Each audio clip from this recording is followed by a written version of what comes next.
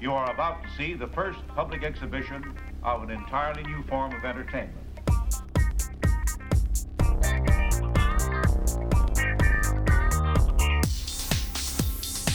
You are about to see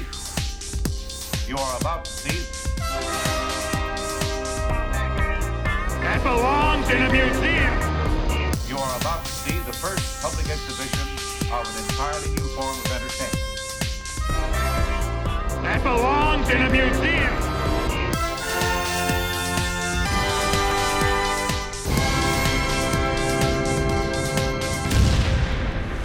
Hello and welcome to another exciting episode of TreasuryCast, and so that celebrates the greatest comics format of all time, the Treasury Edition, proud member of the Fire and Water Podcast Network. I'm your host, Rob Kelly, and this month we are talking about all new collector's edition number C58, Superman versus Shazam.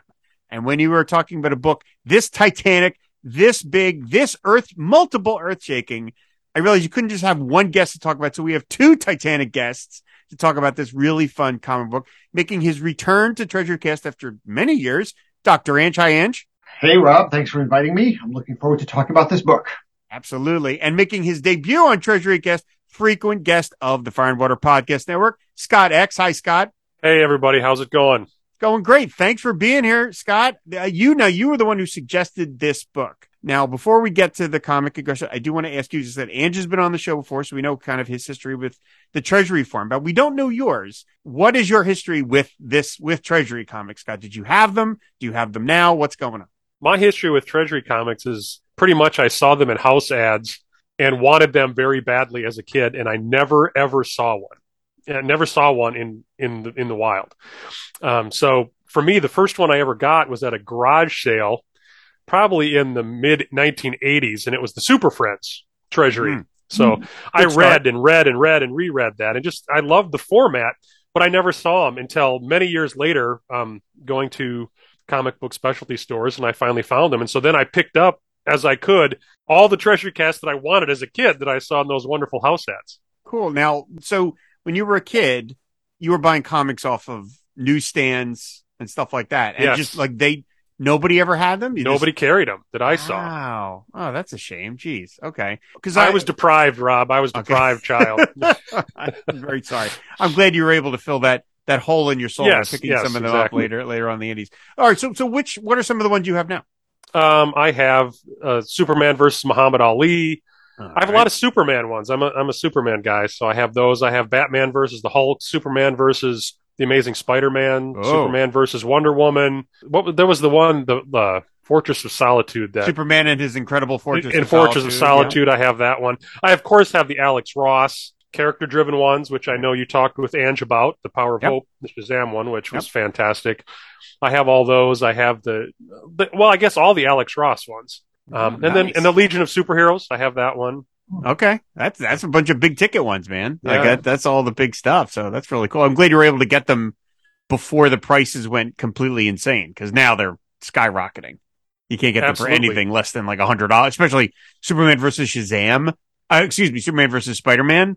You can't get that in anywhere decent shape for less than like $100 at this point. Yeah, they're people love them, and rightfully so. Absolutely, I hear there's a whole podcast. Yeah, that's right. Love them so much. I'm doing a show after show for years about this particular format. So, why did you want to talk about Superman versus Shazam? Superman was always my favorite character. Always has been, still is. But also, I think Captain Marvel was always one of my favorites too, from the early on in the 1970s. I remember watching the live action TV show, and that was probably the first, that and ISIS were the first live action superhero shows that I ever watched. So that was early on in my love of the superhero genre. And my dad, growing up, was a big lover of Captain Marvel as well. So I think that rubbed off on me a little bit. There you go. Now, Ange, I think it's by pure accident that your two appearances here on the show both involve Captain Marvel. Are you a particular fan of Shazam / Captain Marvel, or did it just worked out that way? Well, you forget that I was on the King Kong episode as well. Oh, that's right. That's right. I forgot about that. So this is your third appearance on TreasuryCast. Yeah, but I will tell you that I grew up with the Captain Marvel live-action television show. Billy, you have to go to the canyon. And of course, whenever I ran across him in comics, I always thought things were pretty cool. So I'm not a huge fan, I have to say. I would say the time that I enjoyed the comic the most, believe it or not, was the Don Newton stories in the Dollar Comics and World's Finest. Those I thought were really superior. That's good stuff. Yeah. And then I think recently it seems kind of hit or miss with Shazam, although I will say that anything that Doc Shaner has done with him has been worth it. And the Grant Morrison Thunderworld Millennium one was quite excellent. I am new to this story, believe it or not. I just read this for the first time, I would say probably like 3 or 4 years ago. Really? Oh, Yeah. wow. I didn't know. Yeah. I figured since Supergirl plays such a prominent role that you would have checked this off before now. I got to tell you, the Treasury, this is one of those treasuries that I have like never seen in the wild. And I'll tell you, it's funny. It's more of a Mary Marvel and Supergirl story. Maybe I'm biased, than a Superman Shazam. It is. It absolutely is. And so this was one of those things where, I had built up some accrued credit at the comic book store. There was the Superman versus Shazam trade. And that's how I've read this story. I haven't seen it in its full size glory. Gotcha. Okay. Wow. All right. That's yeah. This is like I said. Well, as we go through the synopsis, this is really more of a Mary Marvel Supergirl story. So it's perfect again that you're on this, and of course, this features another character that is beloved to you for some reason, and we'll get into that in a moment. So the story is called When Earths Collide. It is by Jerry Conway, who was kind of the go-to guy for a lot of these big ticket Superman stories. He wrote Superman versus Spider-Man. He wrote Superman versus Wonder Woman. And the art is by Rich Buckler and Dick Giordano. It was on sale February 28th, 1978.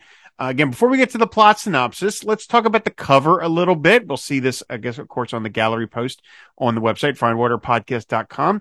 It's by Buckler and Giordano. And this, it's rare in that this is not a wraparound cover. This has got a front image and a back image, and the back image has got the villain Carmang with his awesome eyeball epaulette things that he's rocking there. Don't forget the eyeball earrings. The eyeball earrings too. Yeah, if you're going to accessorize, you got to go all the way out with your eyeball accessories. Yeah, if they ever did another Marvel DC team up, he'd have to team up with the Orb just so they could have the giant eyeballs together. The Emerald Eye. Yeah. But here we've got Carmang basically watching the front cover on his monitor screen, which is a very clever time saver, courtesy of Rich Buckler. Very clever, Mr. Buckler. And to start with you, what did you think of the front cover and then the back cover? Well, I think that, you're looking for it's Superman versus Shazam, so there better be a good shot of them fighting. It's kind of weird, like the positions of the punches are a little bit awkward, but I think that's because they really wanted to show the majority of the front of the costume. But the big draw for me is that this is not just those two. It's Mary and Supergirl as well. You're going to get a full story here with like the super cousins and the sisters. So I actually think it's pretty good. I like Rich Buckler a lot. So I think this works. The two Earths are in the background, has a good feel. The back cover, I think, is like Carmang is weird. So I think this back cover is like a little bit hysterical, but I really like it. Scott, what about you? Yeah, no, I think the same thing. The scope has to be big. It's a Treasury size edition, obviously. So the scope is big and the scope of the cover is big. We see the worlds literally working on colliding here, which is something that is part of the story itself. And of course, we have our primary heroes here. And as Anne said earlier on, and we'll talk about this, but Mary Marvel and Supergirl play a huge role in this story and really are central to the plot, although they get a little bit pushed off to the side here in the cover.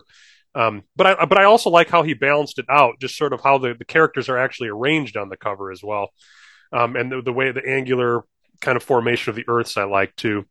And of course we have to have on the front a 72-page super action novel, When Worlds Collide, because Superman fighting Captain Marvel is not enough, apparently, on the cover.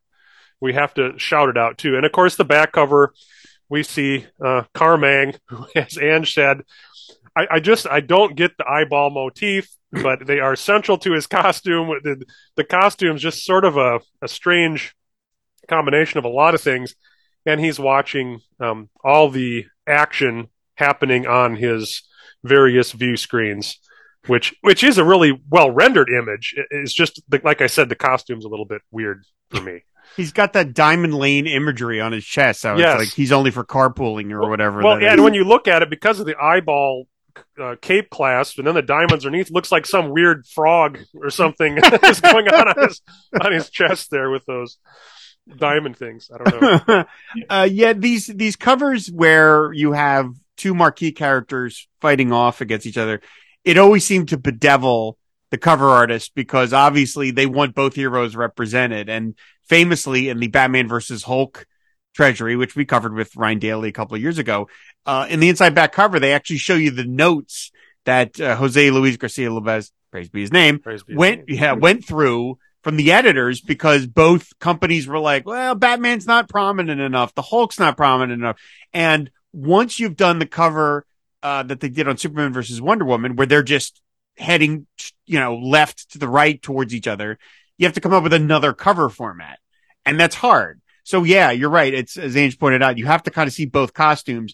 So it's sort of awkward that they're kind of punching each other, but they're actually both facing the camera a little, which is weird. And I know they were never going to do this because they wanted to have the logo of Superman Shazam, but it would have been fun if they did Superman family versus the Shazam family. Like just put those logos up because it does feature, again, these ancillary characters a little bit. That would have been kind of like a big Donnybrook. Let's get everybody. Let's get Crypto. Let's get Hoppy the Marble Bunny. Let's get everybody. Let's face them off. But yes, Carmang, by the way, we'll mention everybody. This is Carmang's only appearance in a comic book. And again, we'll see what happens to him at the end of the story. So anyway, let's get to the plot synopsis. As I mentioned, the story is called When Earths Collide. It starts out on Mars, and there's a being known as Carmang the Evil. He hatches an evil plot that involves using his vast powers to summon the supervillains Black Adam and Quarmer, a.k.a. Sand Superman, to his lair. He tells them both that they will be his unwilling assistants in destroying Earth-1 and Earth-S. In Metropolis, Superman is taking care of yet another hapless costume villain. While he is hosting WGBBS TV news as Clark Kent, the building starts to rumble. Sneaking off as Superman, the Man of Steel is shocked to see the cause of the tumult is Captain Marvel. Superman tries to question his friend, but is met by Marvel punching Superman through the sky. Not wanting the battle to get out of control, Superman summons his cousin Supergirl to help. Before she can get there, however, Marvel hits Superman with something called a Judgment Ray. Now, Marvel, who's actually Black Adam in magical disguise, takes off. Supergirl finds Superman, who is now in a blind rage and wants revenge on Captain Marvel. As Superman flies off, Supergirl worries. Meanwhile, back at Castle Carmang, we learn why he is on this quest to destroy the two worlds. Turns out thousands of years ago, Carmang thought he had discovered a way to become immortal, using science pushed to its limits into sorcery. Other Martians tried to talk him out of it, but he wouldn't listen, and his experiments led to the destruction of their entire community. Except, the ghosts of the dead still linger and are haunting Carmang and blaming him for their death. On Earth S, Captain and Mary Marvel help repair a damaged bridge and save some lives. In the form of Billy Batson, Marvel sees Superman in the sky. He tries to find the Man of Steel, only to be met by a savage Superman who attacks him in the midst of battle. This Superman, actually Quarmer, hits Marvel with the same rage-inducing ray and flies off. Like Supergirl, Mary Marvel is confused and scared at this new, uncontrollably angry world's mightiest mortal.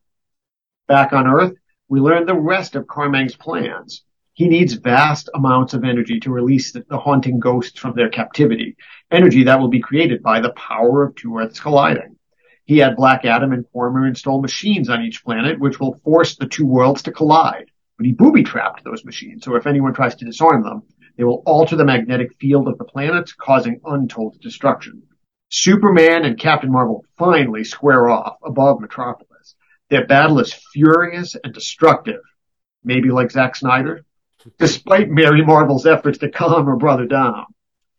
She then meets Supergirl and they explain to each other who the likely imposters are, Black Adam and Quarmer.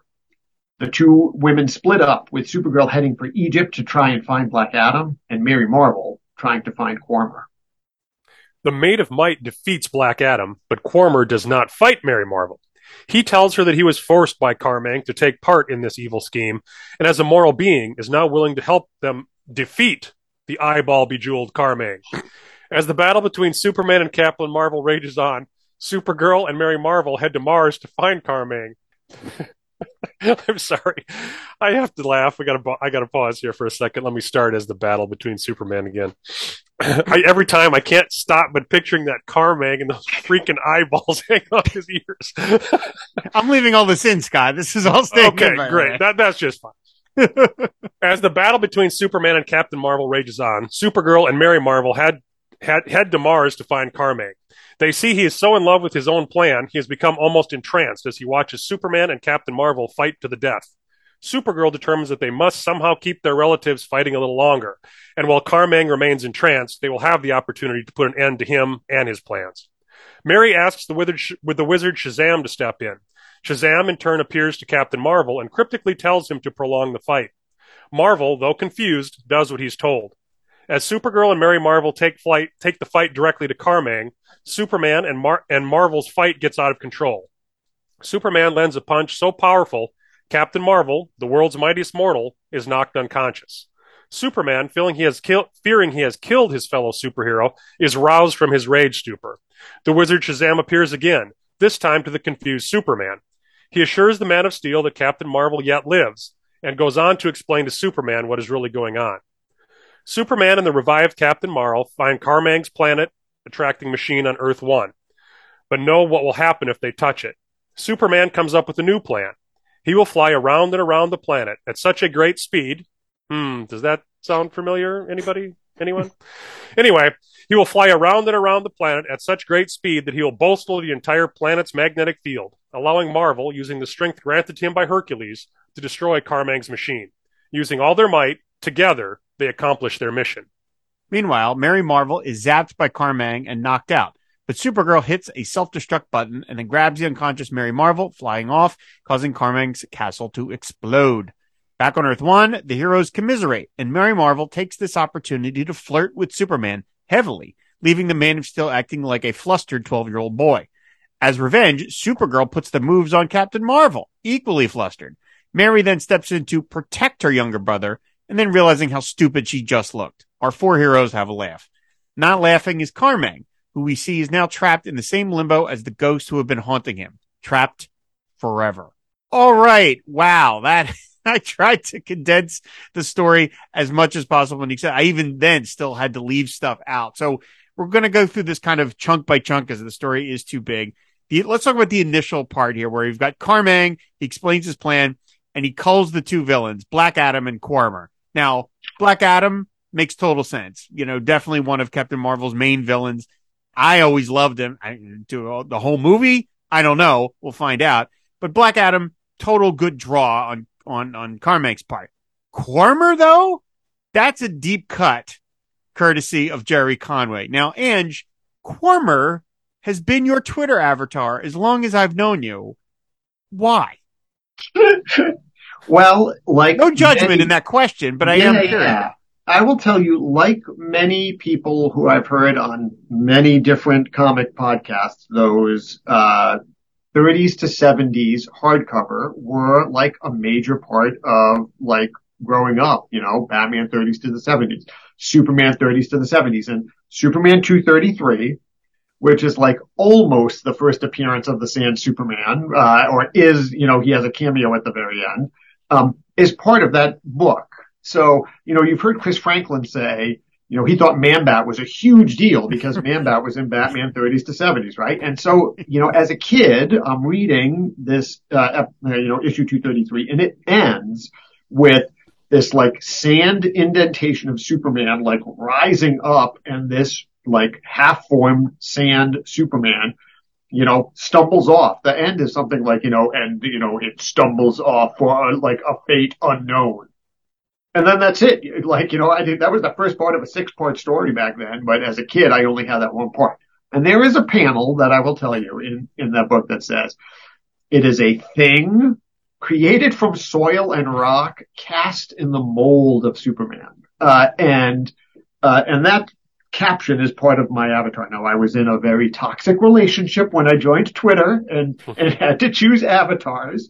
But one of the things about that was like, hey, I'm trying to be Superman. Like, I'm trying to like carry forward the ethics and of Superman and be inspired by him. But, I'm just a thing cast in the mold of Superman. I am not Superman. And so as a result, I've always kind of felt like Quarmer a little bit, like I'm just trying to be Superman. And of course, in that storyline, what I find very interesting is that, of course, Quarmer is absorbing Superman's powers. And at the end, leaves, right? He's like, I've absorbed a third of your power. And at the end of that storyline, Superman has 2/3 of his power. This was a way that Denny O'Neil was trying to depower Superman. But one of the things that Quarmer says in that story is like, not only have I absorbed your power, I've sort of absorbed your morals and your like upstanding good nature, which is why in this story, I love it when he says, hey, like I went along with Carmang for a little bit of time because I had to like delay things, but like I'm a moral being. I don't want to have anything to do with this and I'm going to help you guys, right? Because he kind of has become a little bit like Superman. So this is why the Superman versus Shazam story is like, it's a Supergirl story. Like Quarmer is all over the place. It's like, I almost feel like it was written for me. It's a nice turn, because you're not expecting it. And I don't even mean to be critical of Jerry Conway using Quarmer as the villain because Superman doesn't, this has been established, not established, this has been opined on for many a decade. Superman doesn't have the deepest bench when it comes to villains really to use. And it's kind of great that it's not Luthor because Luthor already appeared in one of these books. And, then there's like Brainiac and then you're like, what, the Toy Man? Like, he's got maybe Bizarro or something. Actually, you could have imagined Bizarro being a good tool for Carmang if he just wants a puppet. But, nevertheless, I thought it was a fun, deep draw to use Quarmer. What, by the way, I don't know the history. Why is he named Quarmer? Why, like, what is that? That's just his name? He comes from the dimension Quorm. So he Okay. is, Okay. They call him Quarmer. Right? All right. Fair enough. Very literal. Yeah. We don't know everybody else from that dimension. We don't know what their names are, but apparently they have to be a little more diverse, perhaps. Yeah. So I would also add that Quarmer would have been a familiar character to people reading comics at this time, Superman comics too. Right. At the time this came out, that those issues were not very old at that point either. Right. This is 78 and those issues were like 74, 73. Yeah. So yeah, absolutely. I love, after we get the initial chapter with Carmang where he explains his plot, we have this action sequence with chapter 1, Superman. Hey Rob, can I add one thing really quick? Of course, you mentioned Black Adam. Yeah. It probably needs to be noted, this is the third all-time appearance of Black Adam. This is only really? Black Adam's third all-time appearance. He first appeared in Marvel Family number 1, 1945, in Shazam, the 1973 series, number 28, and then this one was the third all-time appearance of Black Adam. Yeah. So again, you talk about different characters that were not as familiar. Black Adam, for what we think of him now, he's everywhere as Captain Marvel's sort of antagonist. But then he hadn't appeared from 1945 until 1977. There was a 30-plus year gap, and then he came here in 1978.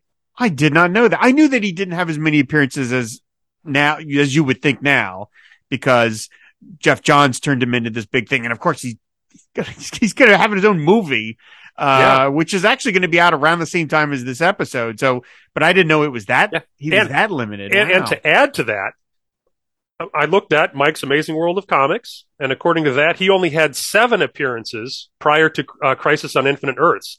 His 8th and 9th appearances were in Crisis on Infinite Earths, so he only had like 9 total appearances up to the end of Crisis on Infinite Earths. Wow. Okay. All right. Quarmer had 4 more issues than Black Adam. Take that. So who's the obscure character here? Come on. It's Quarmer. The switcheroo on me here. Okay. We're looking, Ange, we're looking for you to be involved in the Quarmer movie coming out soon to a theater near you. You know what? They can just copy those Sandman effects from the Spider-Man movies. They've got that down. They go across the street over to Marvel. That's amazing. That is a stunning piece of information. So, okay. So again, we have the Superman chapter where he fights this sort of no-named, kind of podunk villain who is trying to destroy this building, trying to rob this building, and Superman gets involved. He actually bursts out on like a rocket thing to send him into the space. There's this great moment where he realizes he's frozen a minute ago. That's because Superman has caught him. I love that there's a kind of slightly lampshady moment where this guy says, I never should have come to this crummy burg, but Batman protects Gotham City. The Flash speeds around Central City. Flash wings it in Midway City. It's getting so crooked. Crooks are running out of cities to rob. I love that idea that there's a villain like, yeah, why did I pick Metropolis? Why did he head to like Albuquerque or something? Yeah. Instead, he goes, oh, all these other cities that have heroes, so I'm going to go to Superman City because I'm sure that will be more ripe for the picking. Yeah. So that's a fun little bit. And as drawn by Rich Buckler, Rich Buckler was a great artist for these kinds of books. Superhero, just super power action kinds of stories. He was great at drawing people using their superpowers. He was great at machinery. I love this kind of like bug-like creature that the guy is floating in. Again, this guy just gets he's in 3 pages and then that's it. He's like never seen again unless some writer used him again or something. Actually, when I think about it now, this loser only has 2 less appearances than Black Adam. So really, not even really that bad when it comes to think of it. I don't know how he survives. He takes like a right cross from Superman. He's just a guy. Like he's probably a red spear somewhere. So yeah, we don't see Superman retrieve him out of the sky because he knocks the guy into. Yeah, he probably shot him all the way to Gotham City at this point. And then we have the sequence at WGBS. Now, I want to ask you both your opinions. What is your view of the WGBS era of Superman? Because of course, it seems like the last job a superhero with a civilian identity would want would be a TV news anchor.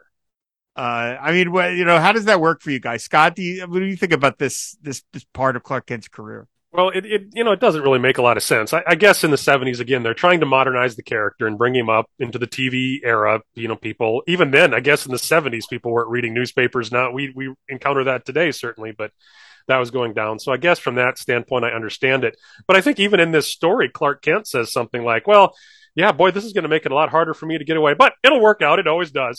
And I guess that's sort of what it boils down to is it's, hey, kids, comics. So we'll figure it out. But I totally agree. It doesn't really make a lot of sense because as a reporter, you sort of don't have a schedule. As a TV anchor, you're sort of on a schedule. Well, I hope Luthor doesn't attack at 6 p.m. because I'll be doing the nightly news, or whatever. Yeah, it doesn't seem to make a lot of sense that would be a great alter ego for a superhero. Whoever the weekend host is, he fills in a lot for Clark Kent. Yeah. He's always getting called in. So, Ange, what do you think about the Clark Kent newsman? Yeah, that change was introduced in the same issue where Cormer is introduced. This was Denny O'Neil doing his best to try to. No, this was That's Denny. a big issue. If you think about Denny O'Neil, right, like he updates Batman, he does the white suit Wonder Woman, and he tries to update Superman all within like a period of like 3 years. It's really crazy. They gave him the keys to the kingdom. And I think if you read those early issues, it was, you're going to have a mobile news van. You're going to drive to where the action is, right? So I think that makes way more sense. Like you are a mobile, reporter that will be on scene. Than when he becomes the 6 o'clock news anchor with Atlanta. It's like, why are all the banks being robbed at 6 p.m. in Metropolis? Right? Superman is never around. The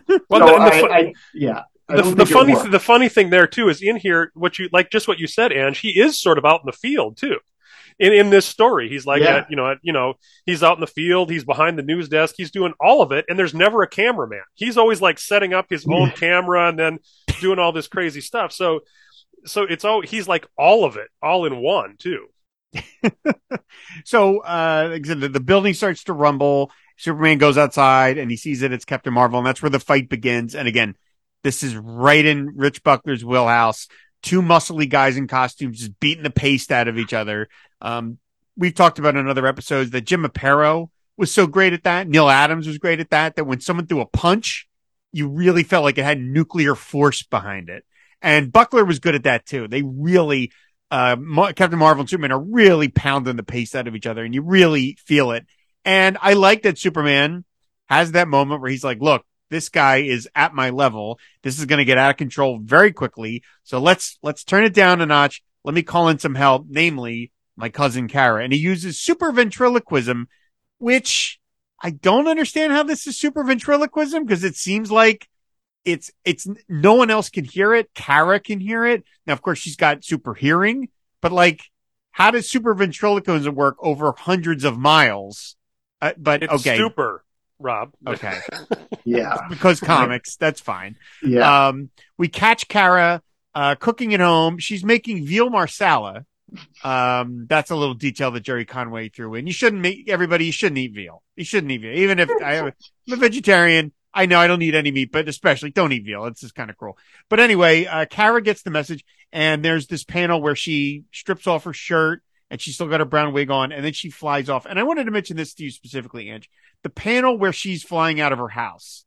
Yeah. And it says, for she is Supergirl, and she's got her hand out like that. That to me should have been on Supergirl merchandise. It is such a great pose. I mean, to me, that is like, and that's kind of why you get Rich Buckler. He delivers these kinds of cinematic, like that should have been a Supergirl t-shirt. It's such a great shot of her. Yeah, and I wonder if that particular shot is why they had him draw the cover of Daring New Adventures of Supergirl #1, which has become it's a similar pose, and it is very much similar to this, and has become sort of an iconic take on Supergirl. Yeah, it's a great shot. It's an absolutely great shot. Now, at what point? Where was Supergirl in her? Like, she's got this house. It's a big house. Like what was she doing at this point that again, in her continuity, where was she? Cause I mean, obviously she was all over the place. Like every couple of years they would, some new take on the character. Exactly. So she's probably appearing, based upon her job, in the Superman family comic. And, she had her own short-lived series in like 1972 where she was, in college for acting. And then was moved to Superman family where she became a guidance counselor at this like progressive school. And so that's where she is when they say like she's the New Athens Experimental School. So she's headlining, or one of the features in the new dollar comic size Superman family stuff. So acting and guidance counseling are definitely both careers that help you end up with a giant house like that. Yo, yeah. Maybe she crushed some coal into diamonds. She's got a good contract. They're providing housing for her on campus there, perhaps. That is one giant house. She's got a backyard too with a nice it's a area nice there. House. Streaky isn't going to escape, in disguise with the fencing there. So she shows up just in time to watch Superman now, who's been blasted with the Judgment Ray. By the way, that's a great name, and I love. They even color his cheeks a little mad where he's so mad and he's like, I'll make him pay. He'll pay. I'll kill him. And there's this great shot again by Rich Buckler Giordano of Supergirl just looking terrified. That's a great panel because you're like, yeah, what are we going to do if Superman is out of control? Like what can any of it? This is pre-Bat God who has a million plans already in place to take down Superman. I don't know what you do if Superman is enraged. So that's just a great shot. He drew that face in a million comics. Like he probably used this panel and statted it for like Black Canary comics and stuff, any other blonde character. But nevertheless, it still looks great. Well, the whole page is great. I just love how it's laid out too. And like you said, Buckler really has an idea for laying out the panels, not to mention the action within the panels that totally fit this format. As I'm looking at it in the larger size, it fits the format so well. And I think, like you said, that panel sort of the close up on Supergirl's face, just the panel and the size of the panel lends to the emotion behind it too. Yeah. And the shot of Superman, as you say, with like the flushed cheeks, he looks almost brutish in that, right? Like he almost looks like even bigger than he normally does, which I think kind of lends to that, like, oh, he's like hulking out or something, a little bit out of control. So we get a little bit with Carmang. We see the plot why he tried to turn immortal, and of course, he tampered in God's domain, and that ended up blowing up literally in his face, and it kills everybody on his planet except there are all these ghosts that are haunting him forever. We do see some other members of his race, and we notice they do not accessorize with the eyeballs. No, they do not. That's specific to Carmang. This is something very, very, very heartfelt and germane to him and his character. I did find it interesting that I found this a little bit reminiscent of Pariah's story in Crisis on Infinite Earths, where he sort of was this scientist who was trying to gain immortality, and all of a sudden he killed everybody else. He's the last one remaining. The other thing was he was centered on Mars, and he makes this. There's this comment sort of from the narration that this was a civilization on Mars that predated the Martians that we know with John Johns and the the Martian Manhunter, and so he's a white colored guy, so it made me wonder, he's a white Martian, right? Maybe, So yeah. was there some connection?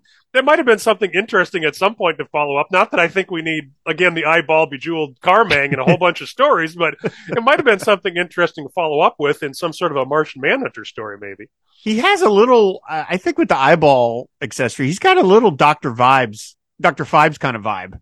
Yes. A little bit, you know? Just ever so slightly. And he does live in a very gothic castle. Right, exactly. From millennium old. This is a very gothic House of Dracula-ish castle. So Castle Carmang, absolutely. He's got a lot going on here. Yes, Castle Carmang, which is, of course, you always name your castle after yourself. That's right. Carmang the Evil.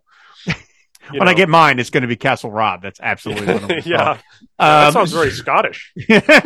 So and then we have the next chapter where we basically flip the script and we see we get some moments of Shazam Captain Marvel. He's Shazam now, but Captain Marvel. Captain Marvel. Exactly. Captain Marvel and Mary Marvel fixing this bridge that has collapsed.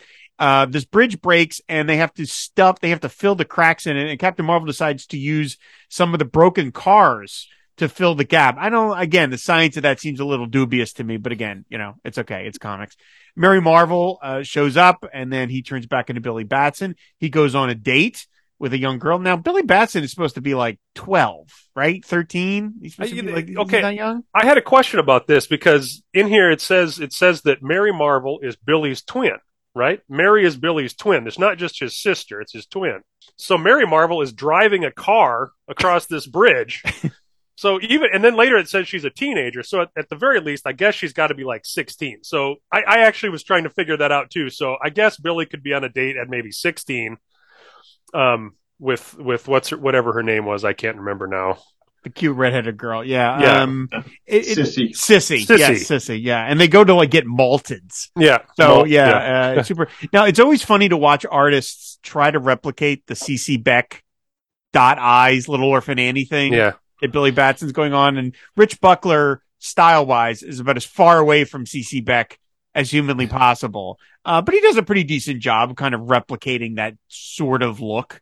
Yeah. The sort of innocent kind of look. And then he sees Superman running in the sky, and he goes and he takes off. And of course, then we see the Cormer Superman is finding this machine that's buried, and that's going to help control the Earth. And then Superman and this Captain Marvel face off. It turns into yet another gigantic fight where we have a bunch of pages, or Rich Buckler just gets to, let it rip, where these guys are just punching each other. I love his panel borders. A lot of his panels have these jagged edges to them. They're not just squares or circles. And it gives the whole thing a kind of like, sort of, excuse me, I'm using this word again, jagged kind of energy to it. There's a panel where Captain Marvel punches Superman and the sound effect is literally Socko, which I thought was fun. Superman hits Captain Marvel with the Judgment Ray again, that blinds him. And then we get the duplicate of the same scene where Captain Marvel returns, and he's got that same kind of red mark on his face, which almost makes me think it's like almost like a sunburn. Like when he gets hit with the Judgment Ray, it's like makes him sunburn, and he gets super mad, and he basically tells Mary Marvel, like, leave me alone, and he takes off. And again, we left with the distaff version of these characters like, wait, what is going on? So great setup, right? Great beginning. We've got Mad Superman, we've got Mad Captain Marvel, and now we're going to get to the interlude here with Castle Carmang, which has this wonderful double page spread of Carmang explaining what will happen with these Earths when they collide. And I'm repeating myself here, but Rich Buckler, perfect for this kind of stuff. Widescreen visuals. This is the Irwin Allen of superhero comics. It's just big screen mayhem. And that's what Irwin Allen delivered in his movies in the 70s, like Earthquake and the Towering Inferno and the Poseidon Adventure. This is that. This is what they're trying to replicate.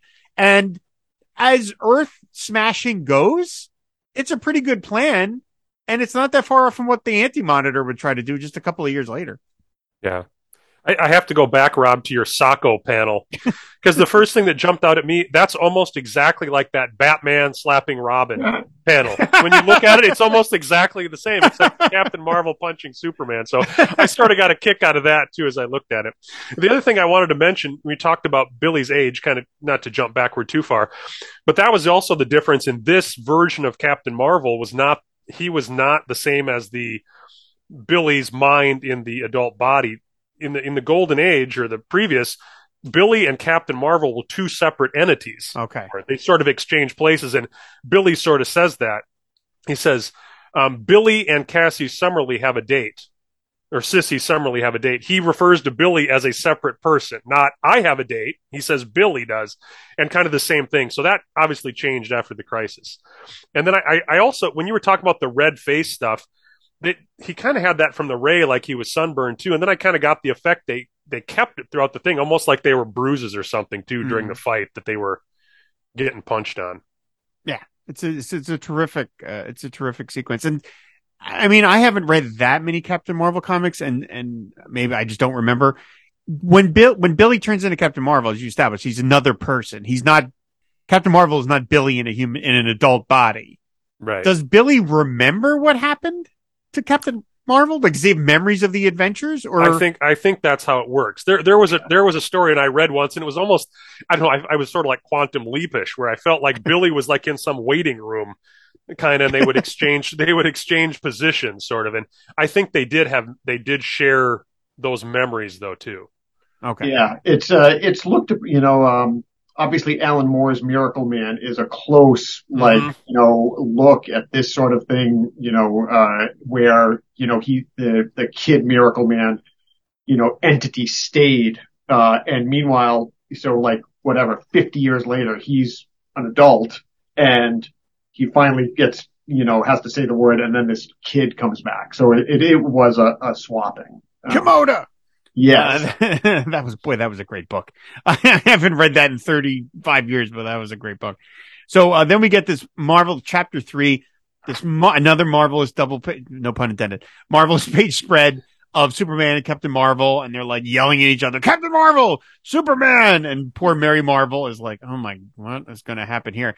They start beating the living crap out of each other. There's a giant hunk of rock hits Steve Lombard in the head, which is great. What a shame. Lois Lane is there again, watching all this. What is going on? There is I think it's on purpose. A Rich Buckler gloss on that Neil Adams Superman pose with the chest out when he gets Captain Marvel throws the brick wall at him and it just bounces off him and it breaks out. He's like, what a laugh. And again, that was the cover to Superman 233 where Cormer first appeared. That's right. Breaking the kryptonite chains. Except now it's flipped, right? So, very classic. So the fight continues. Mary Marvel is wondering what is going on. And then a hand reaches out and we see it is Supergirl. And of course, they're initially like, she's like, Supergirl, wait a minute. What, and they have to explain to each other, who they are. Cause I guess they haven't met to this point. Because Mary Marvel says, Supergirl, I've read about you. And then they said, and I love that, in kind of opposite of what you would expect from these stories, instead of these two women fighting initially for some reason, they literally sit down and talk it out. And I love that. I love that these two are like, okay, let's be calm. And it's literally them just sitting like on a rooftop, catching up. Imagine them while these two guys are just knocking buildings over and stuff. I just found that very almost inadvertently funny of them. Just like, they're not in a coffee shop drinking coffee together, but they might as well be. It's such a calm, considering the last 20 pages have been nothing but destroy, blow up, blah, blah, blah. And then these two are like, okay, let's just talk this out. I love that moment. Yeah. If this, like every other comic book is like two heroes meet, they fight, and then they become friends, right? And this is the first time these two met, and their role models, right? The heads of their families are fighting each other. So it would have been very easy for Jerry Conway to say like, and then they fight for a little bit before they realize what are they doing. But it's it's like you say, they're really the heroes of this. Okay, like we have to outthink what's happening right now. So let's talk about this. I think that whole thing is great. Like, at the end of that scene, they literally show them shaking hands, right? Not one, not even, nothing has happened between them other than an exchange of knowledge and let's figure out what we need to do to save the world. And exactly, that's why they came out really as the heroes of this story. They thought it out. They figured out what the plan was. They implemented the plan to solve this fight or whatever's going on. They were really the heroes of this story. Yeah, it's great. And we even get an explanation to who Quarmer is. Yeah. Supergirl explains that to Mary Marvel. And there's a little detail in the Immortal Superman number 233. So I thought that's a Julie Schwartz note. So I thought that was funny that even by this point, that comic had been like super famous. Again, I'm sorry with the pun. Had been so famous, that it was such a big deal. But yeah, they literally do shake hands, kind of like the Batman credit sequence, with him and Robin. They just shake hands and they're like, okay, let's go on.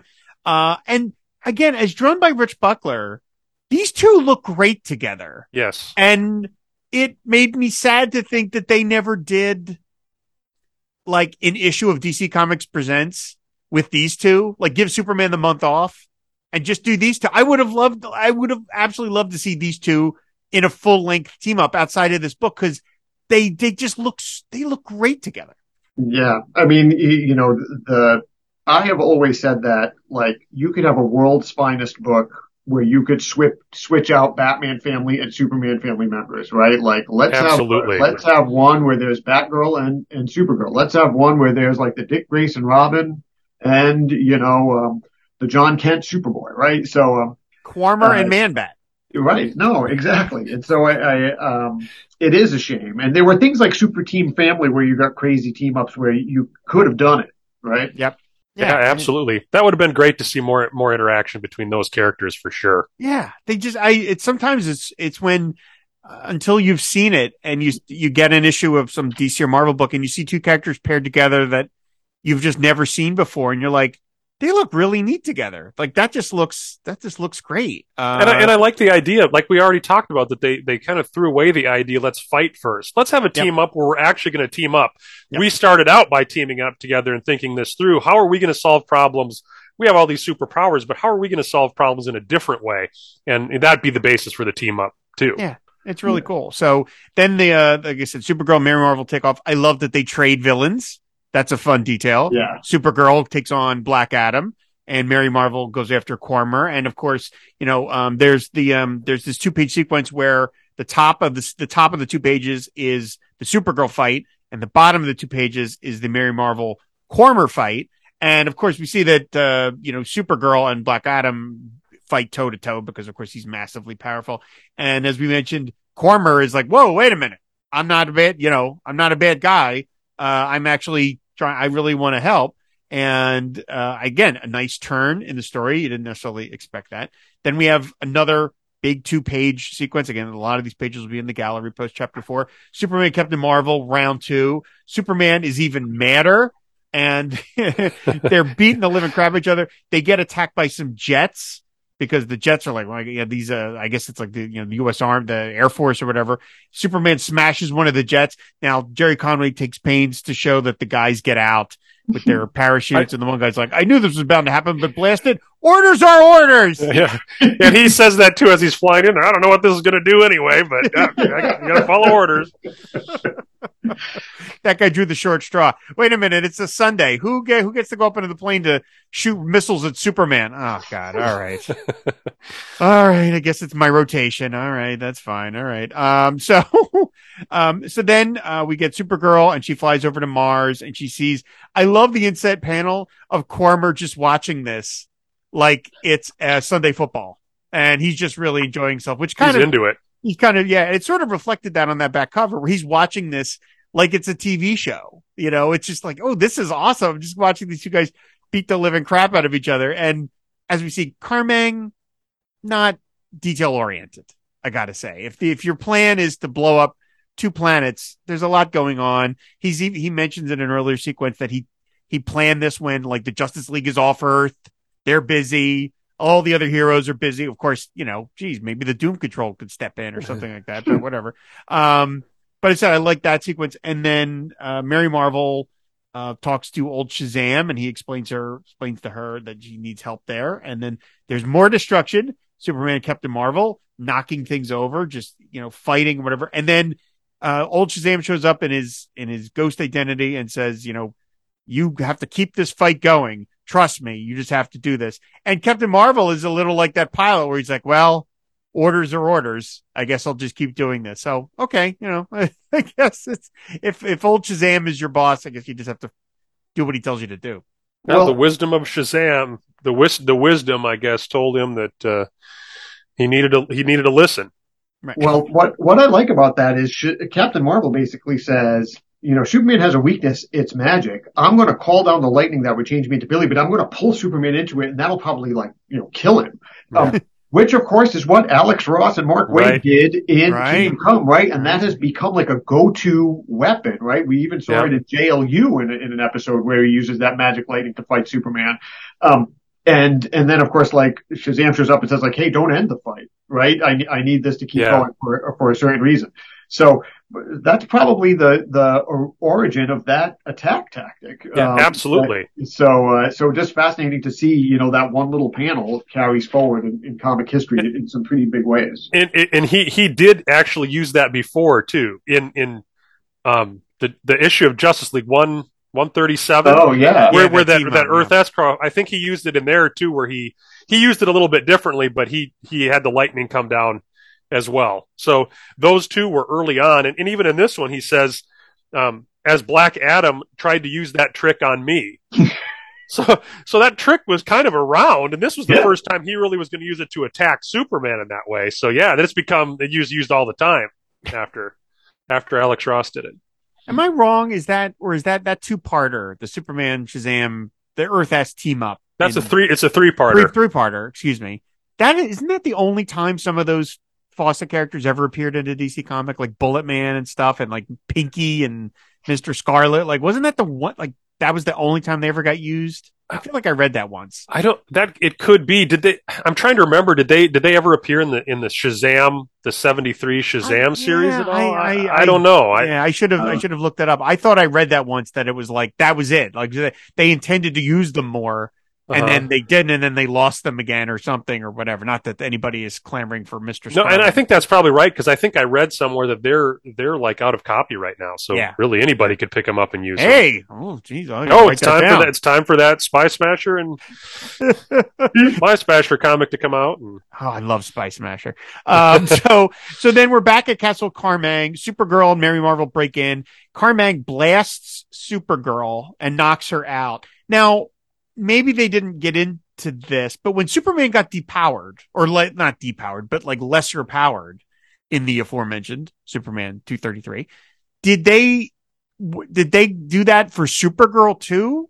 Or was it always established that Supergirl was just generally lesser powered than Superman anyway? I mean, what I'll tell you is that, at the end of that, Superman says, I am 2/3 of the Superman that I once was. Well, however you calculate that. I mean, 2/3 of infinity could still be infinity. Ongoing in the Adventure Comics, because Supergirl is headlining Adventure Comics at that point, they have this weird thing happen where, like, some villain creates a pill that will rob her of her powers. And she has this period of time where she, like, I've lost my powers. Oh, they've come back. I've lost my powers. It's very, it's unsettling. She wears like a Kandorian exoskeleton for like 2 issues.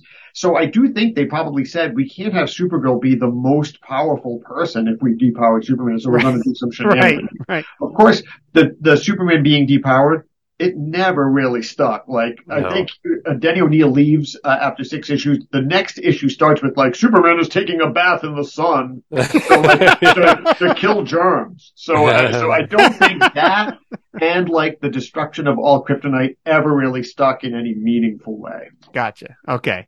Because I was a little like, how does Supergirl get blasted by Carmang? Like, I mean, I know magic. I guess. Well, yeah. Well, he kind of casts a spell by desert dust and stars white light and whatever his. He's talking like the Etrigan. Yeah, right. That's true. They did kind of establish that his science was so advanced that it was essentially sorcery at a certain point. He's probably a totally equal to Doctor Doom in that way. Carmang the Evil and Doctor Doom are just practically the same character because they have all this science and sorcery knowledge. And by the way, for those that can't see my face, that is sarcasm. Just to be clear on that. So, but yeah, except when I got to that point, I was just like, wait, how can, now, I mean, I know Superman gets blasted all the time in comics and it knocks him out for like a second, and then he comes back, but Supergirl really gets kind of taken out for the count, for a little while here. So I'm like, wow, Carmang's really kind of powerful. Now, of course, if this was the JLU cartoon, we know that he just could have hit him with a lightning bolt and that would have knocked him out because electricity is evil. And so that leads to this moment with the Superman, Captain Marvel, who are again still fighting, where Superman gets so mad that there's the full page shot. It's a little awkward. It's a tribute to Sal Buscema because we're looking at two crotches. Yeah. And it's Superman basically using all of his muscle to knock out Captain Marvel, which he does. And I have to say, it is awkwardly staged, in that we are upside down. We see Superman and his head is tilted. You really have to, we know Rich Buckler had by the way, rest in peace, Mr. Buckler. He had a reputation for lifting things here and there or whatever, but nevertheless, obviously the man knew how to draw, because trying to draw the human body from this angle, really hard to make it look at all realistic. And he really has to convey, this is Superman not holding back.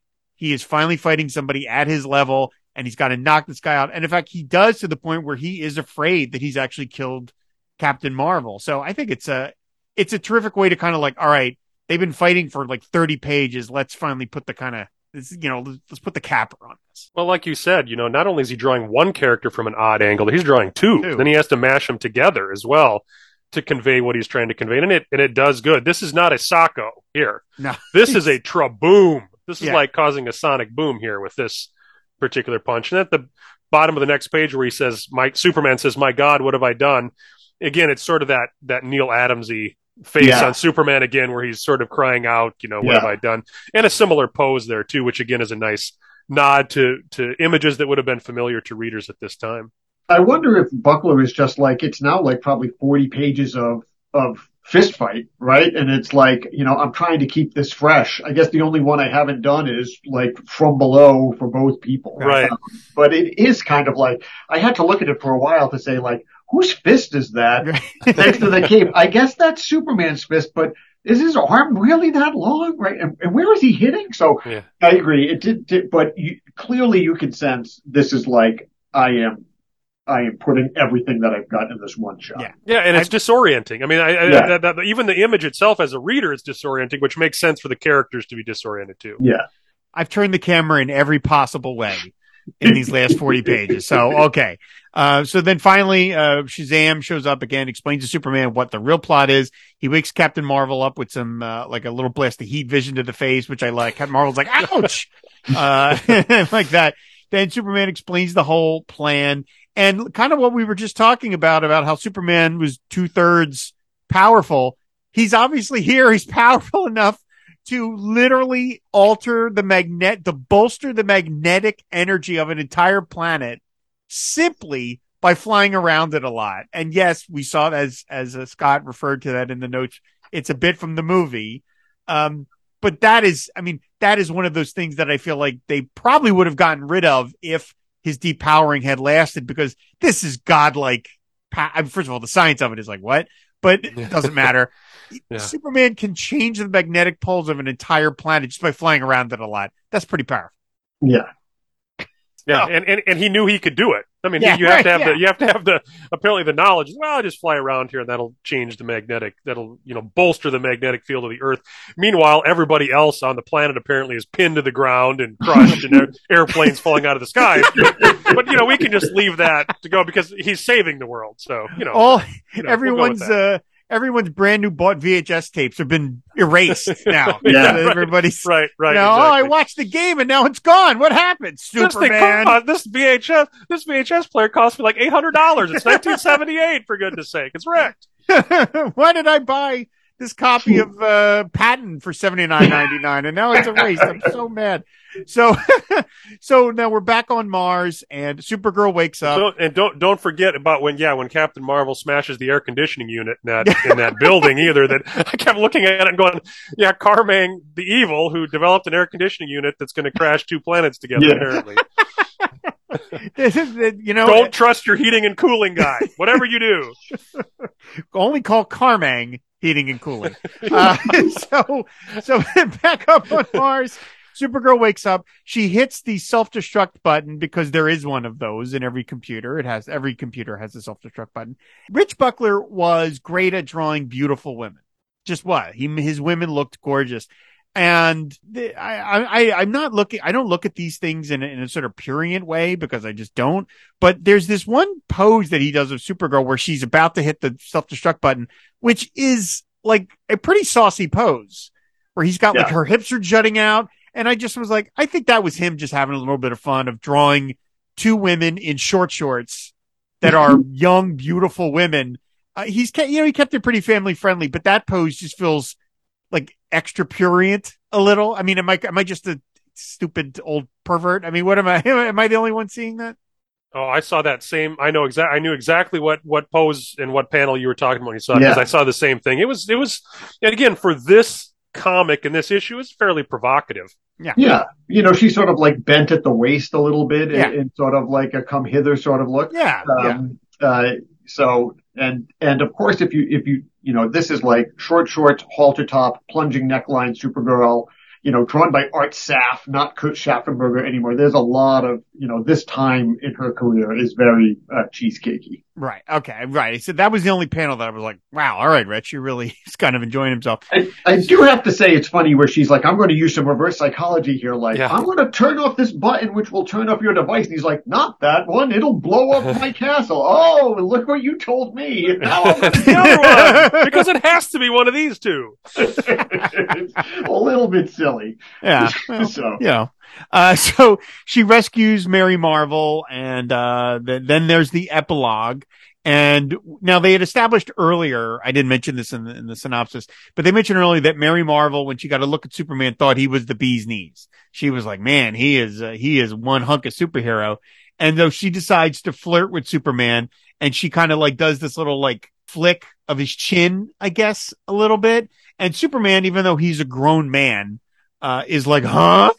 And is like, blah, blah, blah, blah, blah, blah. He's like, Bob Hope, in a 1940s comedy or something.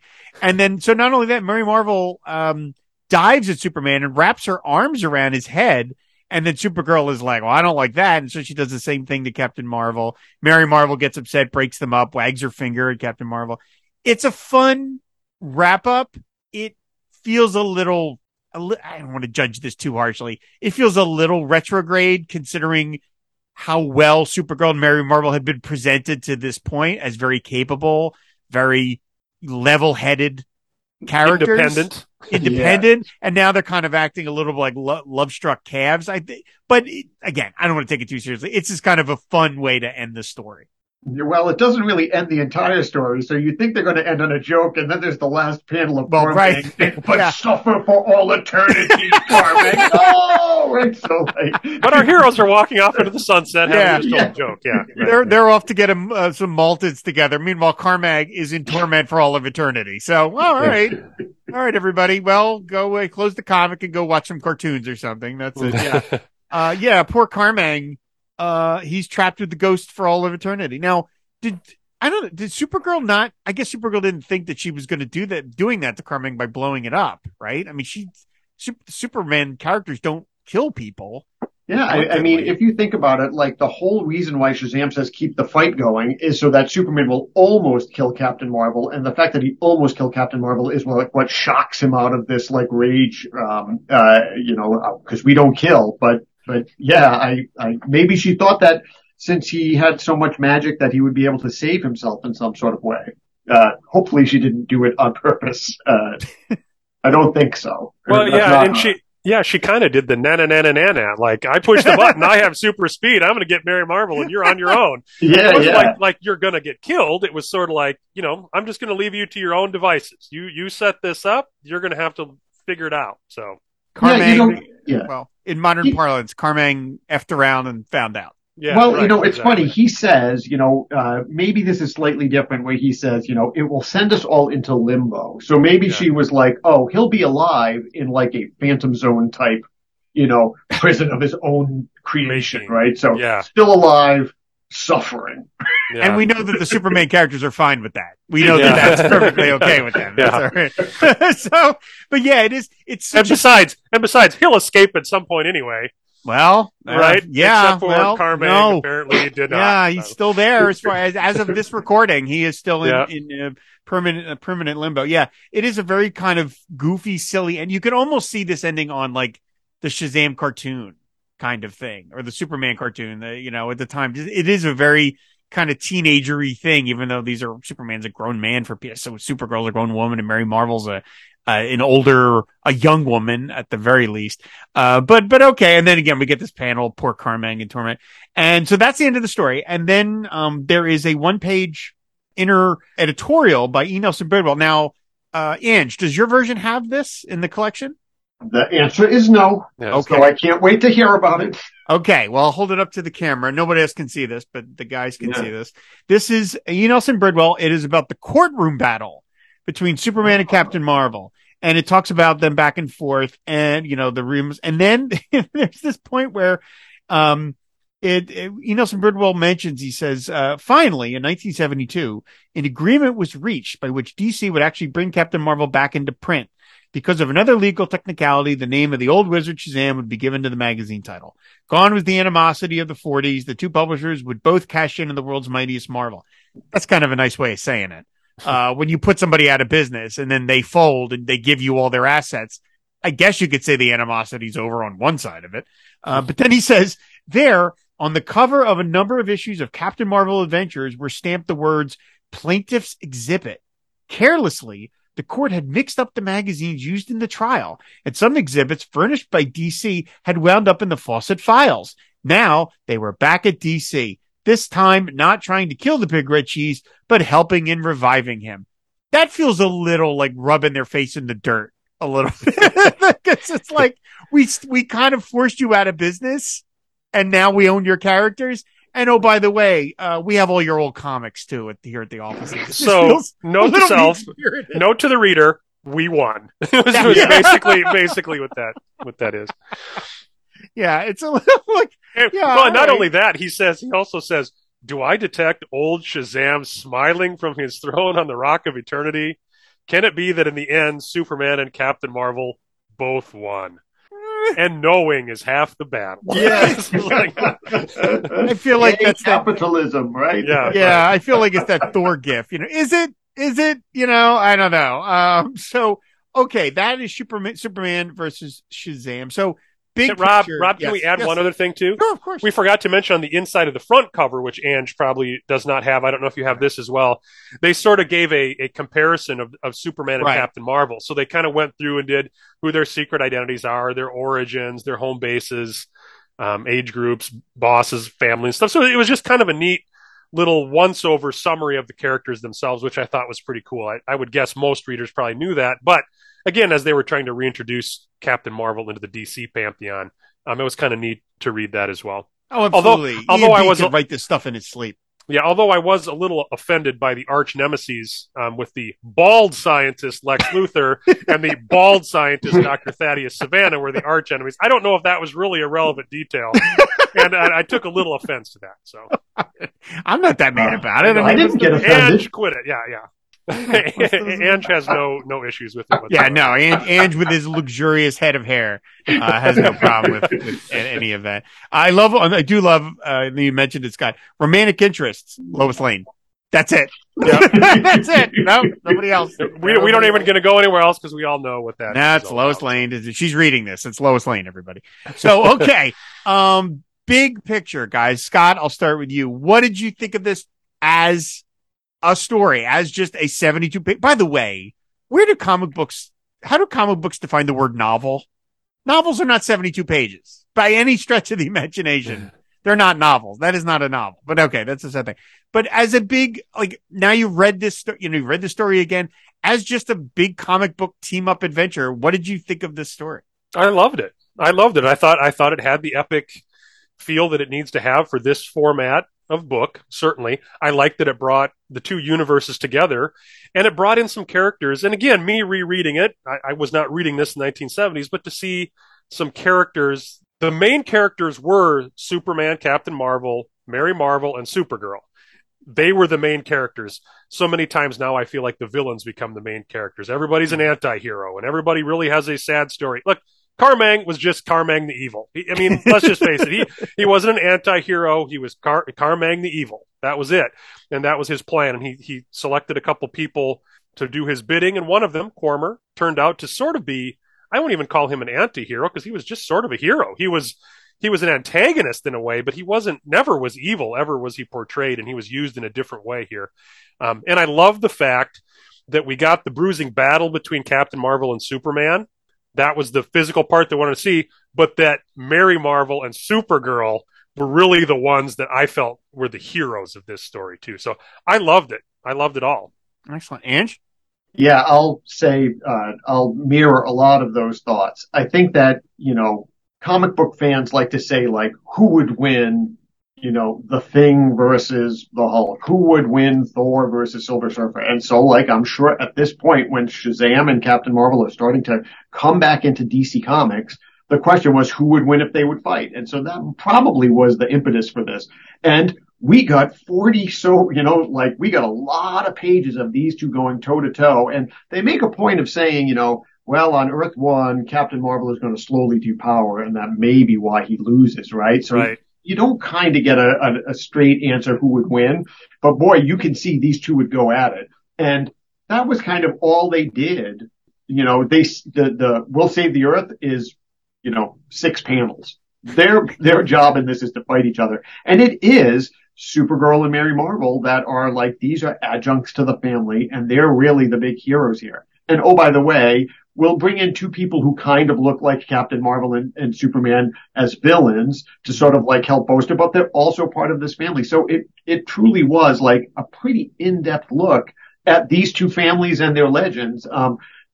Carmang is weird. It ends like we'll punch an air conditioner and we'll hit a button that's a self-destructing. Like the ending is kind of goofy, but the story that leads up to that, I think, is pretty awesome. I have no complaints. There are a lot of great concepts in here, and this was definitely executed in the 1970s. From the stuff that, as Ange said, there's some goofiness, but the concept is actually pretty good. I mean, don't even get me started on if he needed 2 planets. Why didn't he just go off into space, find 2 uninhabited planets to crash together? Yeah. I mean, instead I'm going to go to where all these heroes are. I'm going to go do that. I didn't even think of that. But again, the execution is one thing. We got to get to the story, but the concept I liked very much. Just go a couple planets down. Yeah, we're just going to head over. We're going to, Uranus and Neptune or something. Nobody's going to care about those. Yeah, I didn't even think about that. Well, Carmang. Okay. That and the whole thing about the magnetic fields drawing the planets together. Again, Earth 1 and Earth S are in different dimensions. I don't think the magnetic pole would be the thing. Yeah. But again, that's all sort of irrelevant. The concept was interesting. Yeah. It's a big screen adventure, it's what it was meant for.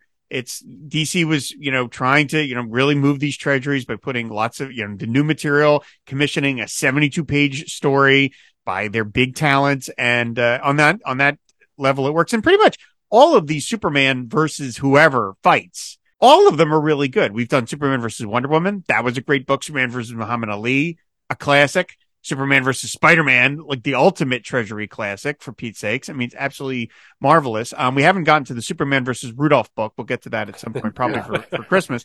But I remember buying this off the stands. I thought it was great. It holds up. It's just big screen adventure, beautifully drawn by Buckler and Giordano, who we've talked about is like the closest to the in-house DC style they ever had was Dick Giordano.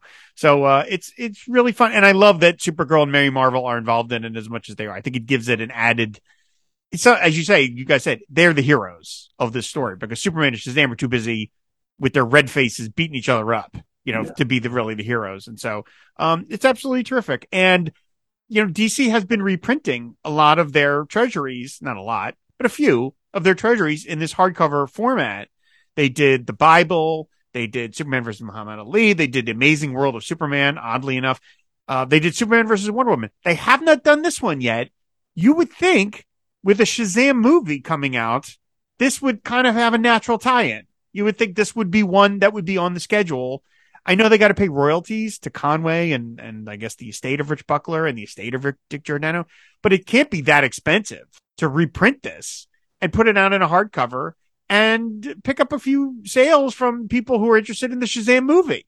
Well, and seems like a natural thing to do. And it's getting toward holiday season too. I mean, Yeah. they should have had that on the plan, on the schedule. Then you set some of them up next to the toys that are going to be sold with all that stuff, and you set some up. I mean, bookstore. I mean, it just makes sense that they would do that. It would seem to make good marketing. Absolutely. Yeah, So- Shazam movie, Black Adam movie, Supergirl has become a bigger entity with her television show and things like that. Mary Marvel is headlining her own book right now. Like, there's lots of reasons that this would be a good sell. All sorts of tie-ins to this. So, DC, if you're listening, and I hope you are, do this. Do this as a hardcover edition. I'll buy a copy, even though I have this one right here. I will buy the $20 edition or whatever it is that you charge for this thing. So, well, guys, thank you so much for doing this. Scott, thank you for making your appearance, your debut on TreasuryCast. I think you're on your way to a Robbie, by the way. Andrew already has one. So again, I know that's like your, doctorate, and then the Robbie is right below that. I know that's how it works for you. Yeah. Ange. So guys, thank you both for doing this. This was a blast. We recorded together on the Mashcast table read, and now this is our second kind of group effort. And I've really been enjoying these kind of doing our own versions of the Fire and Water team ups and smashing the guest hosts together and seeing if they fight. Yes, worlds collide. We sat down and talked it out, though, versus the battle. So that's always nice when it works that way. Exactly. So, which diploma can I touch on your wall, Scott, that will destroy your house? So don't touch that one. No, not that one. Not the one with the big red button on it. So before we sign off, Scott, why don't you tell people where they can find you out on the internet? You can typically find me on my Twitter handle at @TheMindOfScottX, where I will unabashedly spam your feed on Saturday nights, tweeting Svengoolie and Sci-Fi Saturday Night, and at other times I will tweet other things as well related to comic books, movies, pop culture. That's probably the best place to find me out in the world. All right, Andrew, what about you? I run a Supergirl fan site called Comic Box Commentary, but I do a lot of reviews of Superman in general stuff, and comics that come out on Wednesdays. I will often have one to review, and I'm very active on Twitter at Dr. H70, where I talk a lot about comics, but also movies, things I'm baking, hiking, and a variety of other topics. It's unfortunate that you cannot search Twitter by avatar, because then you could just put in Quarmer and yours would be the only account that shows up. I am but a thing cast in the shape of Superman. you know there's going to be a rash of Quarmer-related Twitter accounts now out there because we probably got the ball rolling. Yeah, we're going to bring some heat to this character, and then that might actually be one Twitter handle that Rob doesn't have yet. So take it while you can get it, people. Give me a sec. Hold on, wait a minute. Let me sign up. They need the same phone number. I know that we're wrapping up, but Walt Simonson revisited the Sand Superman in a Superman special in the mid-90s. Yep. The Sand Superman came back in one of those stupid Future's End, World's End, one of those sort of things. It's one of those things, much like Wonder Woman's white suit, that gets retread every so often. Somebody tries it out every now and again to see if it sticks. Yeah. Oh, interesting. And as we know from the Star Wars movie, sand sticks on everything. So, again, guys, guys, thanks so much for doing this. This was an absolute blast. And everybody stay tuned. I'm going to run some podcast promos. And when I come back, I'm going to do some listener feedback.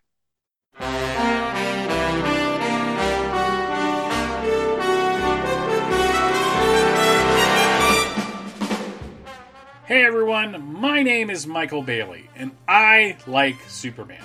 Like, a lot. Like, he's my favorite character. I like him so much that I have podcasted about the Man of Steel more than any other character.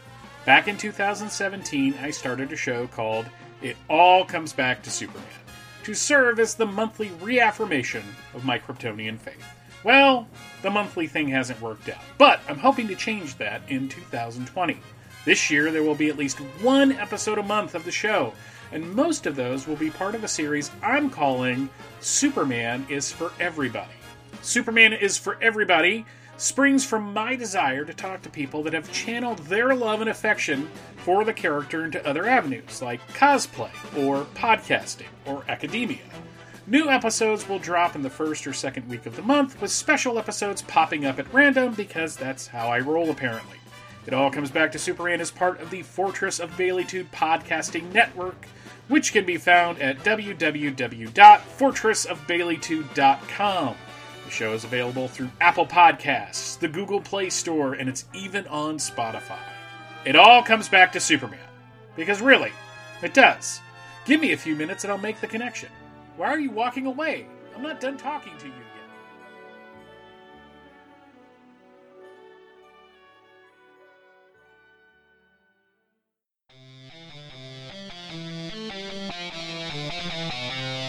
Once upon a time, 5 friends who met on the Bot Talk Transformers forum set out to develop a podcast dedicated to their various interests. Transformers, science fiction, fantasy, and comic books. Part fanboys and part assholes, they came to be known as the Fanholes. Their unbridled enthusiasm for podcasting did not end there, and soon enough, their proper podcast spun off into the Fanholes network of podcasts. Besides our podcast proper, the Fanholes soon had a continuum of genre-specific, focused shows such as Mobile Suit Mondays, Transformers Tuesdays, Toku Thursdays, and Sentai Saturdays. New weekly content can be found on Podbean, iTunes, Stitcher Radio, and fanholespodcast.blogspot.com. Fanholes Podcast, the pop culture podcast, made for the fans, by the fans. And now it's time for listener feedback. And these are the comments we got on the previous episode of TreasuryCast, number 73, with my guest, Alex Ross. First up is fellow network all-star Paul Kien, who says, great episode, Rob. I was not aware that this book was a sequel to Fantastic Four number 51, which is also my favorite single issue FF story, as you guys talk about. I am now even more looking forward to my copy when it arrives. I found the conversation about Alex's process creating the book as both writer and artist fascinating. Love the story of the creation of the actual costumes. Thanks for fleshing that out. Thank you, Paul. Next up is Edo Bosnar, who says, what a great show. Like I said when Alex appeared on TreasuryCast previously, I love listening to comic creators talk about their process and also the stories they liked and or that inspired them, and this one did not disappoint. I am really interested in reading this new Fantastic Four story. The art samples on the gallery page look, well, fantastic. And yes, I like the homage or callback to the wonky coloring that Ross mentioned. Otherwise, Rob, I think at this point you're going to have to find some way to get every owner of a Flash Gordon pinball machine to appear on one of your shows, although TreasuryCast would be preferable. That's a fun idea, you know? I mean, I could get Sam Jones over on Film and Water and maybe Brian May over on Pod Dylan. Maybe he's a Bob Dylan fan. I'll have to look into that. Also, another network all-star, Chris Franklin, says, great interview, Rob. I'm very much looking forward to getting Fantastic Four full circle. And after listening to this episode, I double-checked with my LCS to make sure they had me a copy saved. The art looks gorgeous, of course, but I'm very intrigued at how Ross is stretching, no pun intended, his style. The flat Dago color patterns also invoke Ben Cooper / Collegeville Halloween costumes, so my brain's nostalgic pleasure centers are firing all over the place. The origin sequence is a wonderful addition for us fans of Ross's DC tabloids, and I love that his main figure of costume read is an homage to FF number 82, which I know is his favorite FF cover, thanks to his 13th Dimension article last week. Always a pleasure and an honor to have Mr. Ross drop by our network, and you never fail to impress with your interviewing prowess. Thank you, Chris. Matt Soroy says, well, I was waiting for my copy to arrive in the mail, and I listened, although apparently that wasn't necessary. Anyway, oh my lord, this is a thing of beauty. Alex Ross really went full throttle Jack Kirby. This is just amazing. It's absolutely electric. This may be his best work ever. This was a great episode as well. It's nice to get such an in-depth behind-the-scenes making of a comic book, especially when it's fresh from the creator himself. I'm so happy this format of comic book has returned. Yes, DC brought it back a few years ago, but it's not quite the same thing. They're multi-issue stories for an adult audience. This is for everyone. Can't wait to see what's next. Me too, Matt. Mike Dinah says, excellent interview, Rob. What a treat to hear from Mr. Ross again, and he does not disappoint. I loved hearing his process on bringing the book to life, and I can't wait until I can go to my local comic shop to pick up a copy. It was incredibly interesting to hear how Alex Ross, the writer, had to deal with Alex Ross, the artist, and his writing of a script, thumbnailing it, and dialoguing the story. This book looks like it will be amazing. I almost said fantastic addition to the collection. And you both own Flash Gordon pinball machines? You guys are basically twinsies. I can't wait to hear what the next project will be for Mr. Ross. And yes, hopefully he will announce it on your network. Keep up the great work. That's probably not going to happen, Mike, but yes, I look forward to whatever it is Alex has on his metaphorical drawing table. I guess with Alex, it's a literal drawing table. Yes, it will be exciting to see what's coming next. Fellow network all stars Siskoid says, I love it when artists talk about technique and process. So this was another winner for me. Thank you, Siskoid. Matt Ev says, fantastic episode, Rob. Really great to hear Alex Ross talking about his influences and process. Just fascinating. I'll definitely be picking up the new book. It looks absolutely gorgeous. Very much up my street. My ears perked up as he mentioned the weirdly colored British reprints. I've got some old UK FF annuals, but their colors are pretty faithful to the original. However, I have a kind of comic compendium called POW from 1970, which features reprints of Sergeant Fury, Spider-Man, British humor strips like Swats and the Blots, okay, Grimly Fiendish, who is basically Gru from Despicable Me, and the Cloak versus Blubberman, plus a very weirdly recolored FF. Not as pretty or psychedelic as the examples Alex showed, but an interesting artifact. Red FF costumes, a gray thing, and a brown invisible man. But the flat, limited colors do make for some nice cosmic abstract stuff, too. Interesting. Thanks, Matt. And finally, Brett Young says, terrific podcast, Rob. I'm a big fan of Alex Ross's work, and I was thrilled to know he was doing a project in a more traditional comic book style. I've only seen a few pages, but it looks amazing.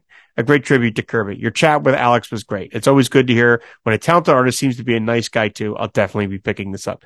I hope you do, Brett. It's absolutely worth it. So thanks so much for the comments, everybody. I really appreciate that. Of course, it was an amazing episode to do with Alex, and I'm very honored that he came back to the show to talk about his new project.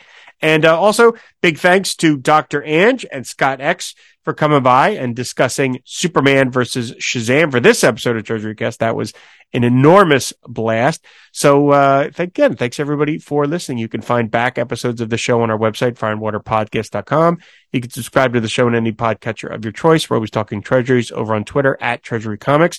And finally, if you want to support the Fire and Water Podcast Network, just go to patreon.com/FW Podcast, and there you can unlock various rewards, one of which is to be name checked on a show of your choice. So big thanks to Jeff Pollier, Brett Young, and new patron supporter, Mark Balbus. Really appreciate that, Mark. Thank you so much. Thanks, everybody, for your support. I really appreciate it. So we will see you next month. But until then, go big or go home.